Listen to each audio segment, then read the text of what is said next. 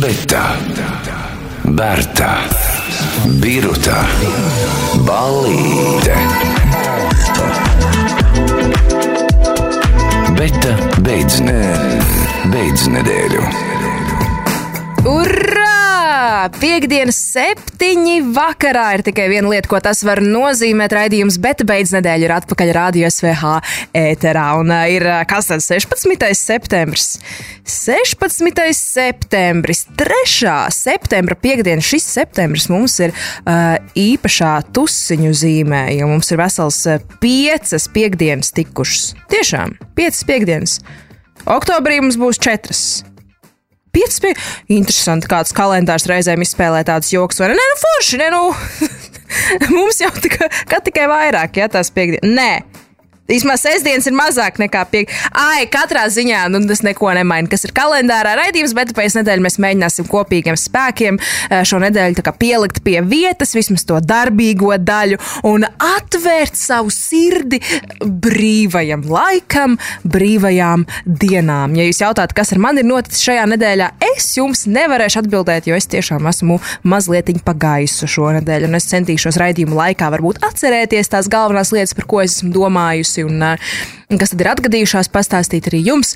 Bet, ja jūs šobrīd man jautājat, es nezinu, tāpēc es uzlikšu dziesmu. Un pirmā dziesma mums šī vakara raidījumā, Beta beidz nedēļa, būs Snoop Dogs un Snoop Dogas un Gvena Stefāni kopdarbs Runaway. Es kaut kā netīšām uzskrēju virsū šīs dziesmas sporta zālē, un man likās, tas būtu foršs gabals priekšrādio. Klausamies. Beta beidz nedēļu. Es jau zinu, jūs esat pieslēgušies, lai noskaidrotu, kas tad notiek brīvdienās un ko es ieteiktu apmeklēt, vai ne? Tas ir tas, kas visiem visvairāk interesē. Un šīs brīvdienas kaut arī ļoti lietainas. Izskatās, ka es ārā no mājas neiešu, bet es varu pastāstīt jums, kas notiek, ja nu gadījumā jums ir gana drosmes un gana gumīnieku. Ir rudens street food festivāls. Tas notiek Andrejos ielā 5. No 16. līdz 18. septembrim. Tātad visu nedēļas nogali varam baudīt ielu ēdienu labumus. Tad ir skaņu meža Agenskalna tirgū bezmaksas ievadu koncerts. Ja gribās pabaudīt skaistu muziku, tad šodien, tas jau ir beidzies. Tas ir 16. septembrī 6. vakarā. Nu labi, tad ja jūs tikko no Agenskalna skaņu meža koncerta, kurš par brīvu notikās, pastāstiet uz Rādio SVH, jūs varat uzrakstīt, kā bija. Kā jums patika koncerts. Labi, tas, kas točne ir rītdien, atnāc uz rādio, tas, kas patiešām notiek rītdien, ir Verka Serdučkas koncerts Vandersalā. Nu, es Verku Serdučku atceros no bērnības. Es teiktu, tāms tāda pirmā trans sieviete, trans ikona, kas parādījās manā dzīvē. Lai gan varbūt tā vēl, kas bija tā Powerpuff Girls multeni, tur bija Him, tas ļaunais tēls, viņš bija tāds tā kā, laikam, velns domāts, sarkans, viss bija, bet augstspēšu kurpēs un tur tīkliņš zeķubiksēs, tāda ļoti trūcīgi ģērbts ļaunais varonis, bet arī Verka Serdučka, kaut arī es nezinu, es Verku Serdučku vairāk saukt par queerbaiting, lai gan es neko nezinu, varētu varbūt iegooglēt un noskaidrot, kas ir to Verku Serdučku vispār notiekās, bet tātad Verka Serdučkas koncerts Vandersalā 17. septembris, un šeit var nopirkt gan biļetes, gan galdiņš gan maksā 500 eiro. Šajā ekonomikā, kam ir 500 eiro par galdiņu? Bet labi, tas ir Help for Ukraine tūres ietvaros, tā kā daļa no biļetēm ziedot, lai palīdzētu Ukrainai. Forši! Tad sestdien vēl ir Andele Mandele Grande un arī Kids. Tātad, labi, pieteikties, nezinu, vai vēl var paspēt, laikam jau, ka nē, bet, ja gribās ieķert kaut kādas pērlītes, ja gribās mazliet ielūkoties, kas citām meitenēm skapī darās, tad varam aizbraukt uz Ķīpsalu un pārevidēt mazliet, tādu sievšķīgo dienu uztaisīt. Ņemam līdzi skaidru naudu, ejam iepirkties. Es vienreiz arī piedalījos Andelē Mandelē, tas bija pagājuši gadu, laikam šajā pašā laikā, tajā Grand. Nu jā, tieši pirms gada sanāk. Un, vajag to kronšteinu, vajag savu galdu, un vajag apbruņoties ar pacietību, un vajag arī apzināties, ka tās drēbes, kuras tu nopirki par lielu naudu un kurām ir liela vērtība, tavās acīs citiem cilvēkiem par to ir pilnīgi nospļauties. Un viņi prasīs, var pa 10 eiro.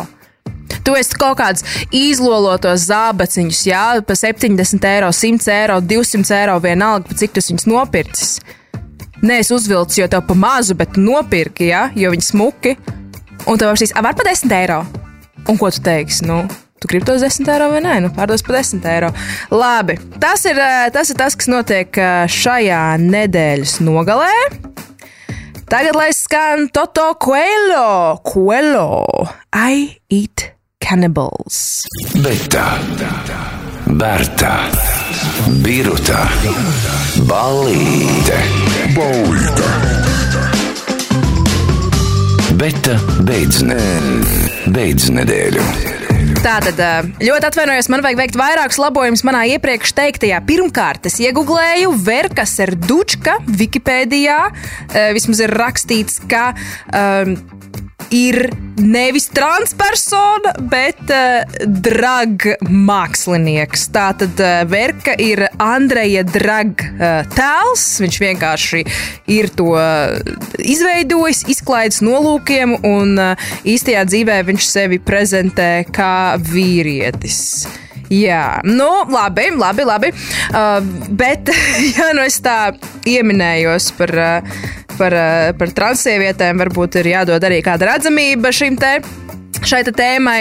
Un es pamanīju Instagramā šodien, ka ir tāda Nikita Draguna, varbūt kāds zina, viņa ir slavena, kādreiz bija YouTubere, tagad ir laikam vienkārši Instagram influencere, un viņa kopā vakariņo restorānā ar Danu Bilzerienu, kuru zinās laikam vairāk vīriešu kārtas pārstāvji. Tas ir tas džeks, kurš it kā stāsta, ka viņš visu savu naudu ir nopelnījis spēlējot pokeru uz lielām likmēm, un viņš visur viesojās ar veselu branģu sieviešu, kas parasti arī ir diezgan trūcīgi ģērbtas, jā. Fotografējās, viņš ar viņām Instagramā gozējās, un viņš, lūk, ir Ņujorkā ieturējis smalks vakariņas restorānā, un blakus viņam vistuvāk sēž tieši šī te YouTube zvaigzne Nikita Draguna. Interesanti. Forši. Bet arī bija pārējās sievietes. Nav tā, ka viņi bija divatā. Pārējās sievietes arī bija. Un vēl man šodien draugs atsūtīja, es nekad pie šādas informācijas nebūtu tikus, ja man nebūtu atsūtīts, bet ir futbolists Kylians Mbappe, laikam ir viņa uzvārds. Un viņš draudzējās ar Playboy modeli Inesi Rau, kas ir pirmā transsieviete uz Playboy vāka. Tā kā, laikam tie heteroseksuālie vīrieši, varbūt viņi tā kā, tomēr evolvē, ja, atver savus sirds, atver savus prātus arī transsievietēm, kas ir brīnišķīgi. Un es tieši runāju par tādiem supermaskulīnajiem, kas būtu tāds Dans Bilzeriens un tāds futbolisti, jā, slaveni futbolisti arī, es teiktu, tāds supermaskulīnie vīrieši, kā piemēram Kylians Mbappe. Tālūk. Tas ir ļoti forši, tas man ļoti priecē, man jau vienmēr, ka tikai mēs dzīvojam pieņemošā, mīlošā un citus cienošā sabiedrībā. Cicin par to. Beta, Berta, Biruta, Ballīte. Beta beidz nedēļu. Tie, kas uzmanīgi klausījās iepriekšējo Beta beidz nedēļu epizodi, iespējams atcerās, ka es runāju par tādu čipšu kompāniju, kas tur izlaida čipšus ar maģiskajām trifelēm, ar kaņepēm un arī ar vāverītes garšu. Un man ir nospīdējis, un mans draugs bija aizbraucis uz Lietuvu pakaļ šiem te čipsiem. Un vakardien es nebiju vakardien, pirms dažām dienām tas jau bija. Es saku, es šonedēļ esmu pa gaisu. Mēs nofilmējām video manā Patreonā, ja kādam interesē, kur mēs arī šos te vāverītes garšas čipsus nobaudam un dodam savu vērtējumu par to, kā tad īsti viņi garšo, smaržo un pētam tās sastāvdaļas. Bet, jā, es nezinu, vai man teikt priekšā rezultātu. Es jau gribu, lai es aizietu man uz to Patreon. Zinu, man jau forši, es dabūju €1 no katra klausītāja, kas tur piereģistrējās. Labi, kāda starpība to €1. Nu tātad, es domāju, ka tas nebija nekāds pārsteigums, bet tie čipsi, jā, viņi garšoja pēc čipsiem. Viņi garšoja pēc krējuma sīpola čipsiem. Es galvenais priecājos, ka viņi negaršoja pēc zivīm, jo tas būtu bijis tāds lētais joks, pateikt, tur čips ir vāvrīts garš, un tad izrādās, ka viņi vienkārši kaut kāds zivs garšinātājs pielikuši. Es būtu ļoti dusmīgi par tādu gājienu, bet tas nebija tas variants, un čips vienkārši garšoja pēc parastiem čipsiem. Nu, varbūt kaut kas tur mazlietiņ bija. Kaut kas tāds, kāda saldāka nots tur pavīdēja. Bet pa lielam €10 tie čips maksāja dārgākie krējuma sīpola čips, kurus es jebkad esmu ēdusi. Tā, iekrita mārketinga lamatās. Nopirku vāverītes čipus. Nu labi, ne jau es, virietis nopirka. Beta, Berta, Biruta, Ballīte. Beta beidz nedēļu. Viens no iemesliem, kāpēc es iepriekšējo nedēļu esmu bijusi pa mākoņiem, iespējams ir tāpēc, ka es meklēju karalieni Elizabeti, jo, kā zināms, ir ilgākais monarhijas vadītājs un seja, ir devies mūžībā, un lai viegli smilts karalienei Elizabetei, bet tas, kas man visvairāk uzjautrināja visas aizvadītās nedēļas garumā, bija tas, ka tajā mirklī, kad paziņoja, ka karaliene ir devusies mūžībā, tāda YouTube zvaigzne, ļoti problemātiska personība, polarizējoša personība, Triša Peitas, devās dzemdībās. Un Twitterī ļoti populārs tvīts ir 86,000 retvīti, 700,000 laiki. Es iztulkošu latviski. Jūs smejaties! Karaliene Elizabete tūlīt tiks reinkarnēta kā Triša Peitas mazulis, un jūs smejaties. Un, ziniet, es smējos arī. Man tas likās, tas būtu vienkārši vāks.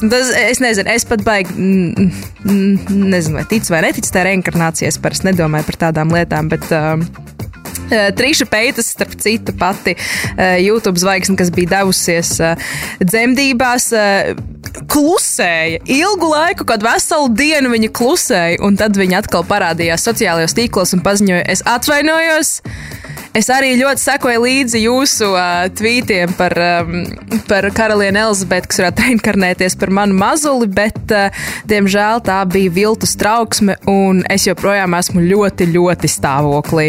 Tā kā tas neizgāja līdz galam, nevis kā plānots, bet kā mēs te prikolojāmies visi internetā, bet tas tik būtu bijis kaut kas, jā, ļoti daudz dažādi tiktoki par to tika taisīti un arī tvīti rakstīti. Te viens ir arī mēģināšu uzreiz iztulkot latviski. Seriāla The Crown producenti. Šovs, kas bija domāts būt 5 sezonas, garš pēc saņemta zvana no Netflix, kas viņiem saka, ka jāinkorporē Triša Peitas bēbīšu reinkarnācija paralēla saturā 9. sezonā. Labi, šo vispār nevarēja saprast, kas šitā nolasīja. Tur vēl kaut kāds mīms ir apakšā. Būtu labi, šais joks būtu sanācis. Nu, tad neko. Klausamies muziku. Beta, Berta, Biruta, Ballīte.